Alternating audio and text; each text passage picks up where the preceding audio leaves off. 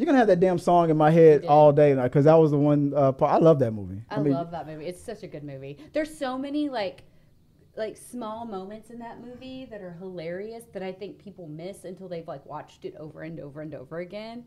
And like just the chastity belt stuff. It's freaking good, man. I keep forgetting that Dave Chappelle was in there. Oh my god. Hello. The blind guy. Whenever they name him the sheriff, they were like, "What? It worked in Blazing Saddles." Like they made little quips like that were hilarious. Black Sheriff. Didn't the villain's mole keep moving around? Oh yeah, constant. Yeah, it constantly moved. I remember. Constantly moved. And then just like the scene where he's fighting him over the little tiny like bed of like little creek. It's not a creek, like a pebble water, rainwater thing. And then he falls and he's like, I can't swim. And like literally there's no water there. It's like I remember that scene. Yeah.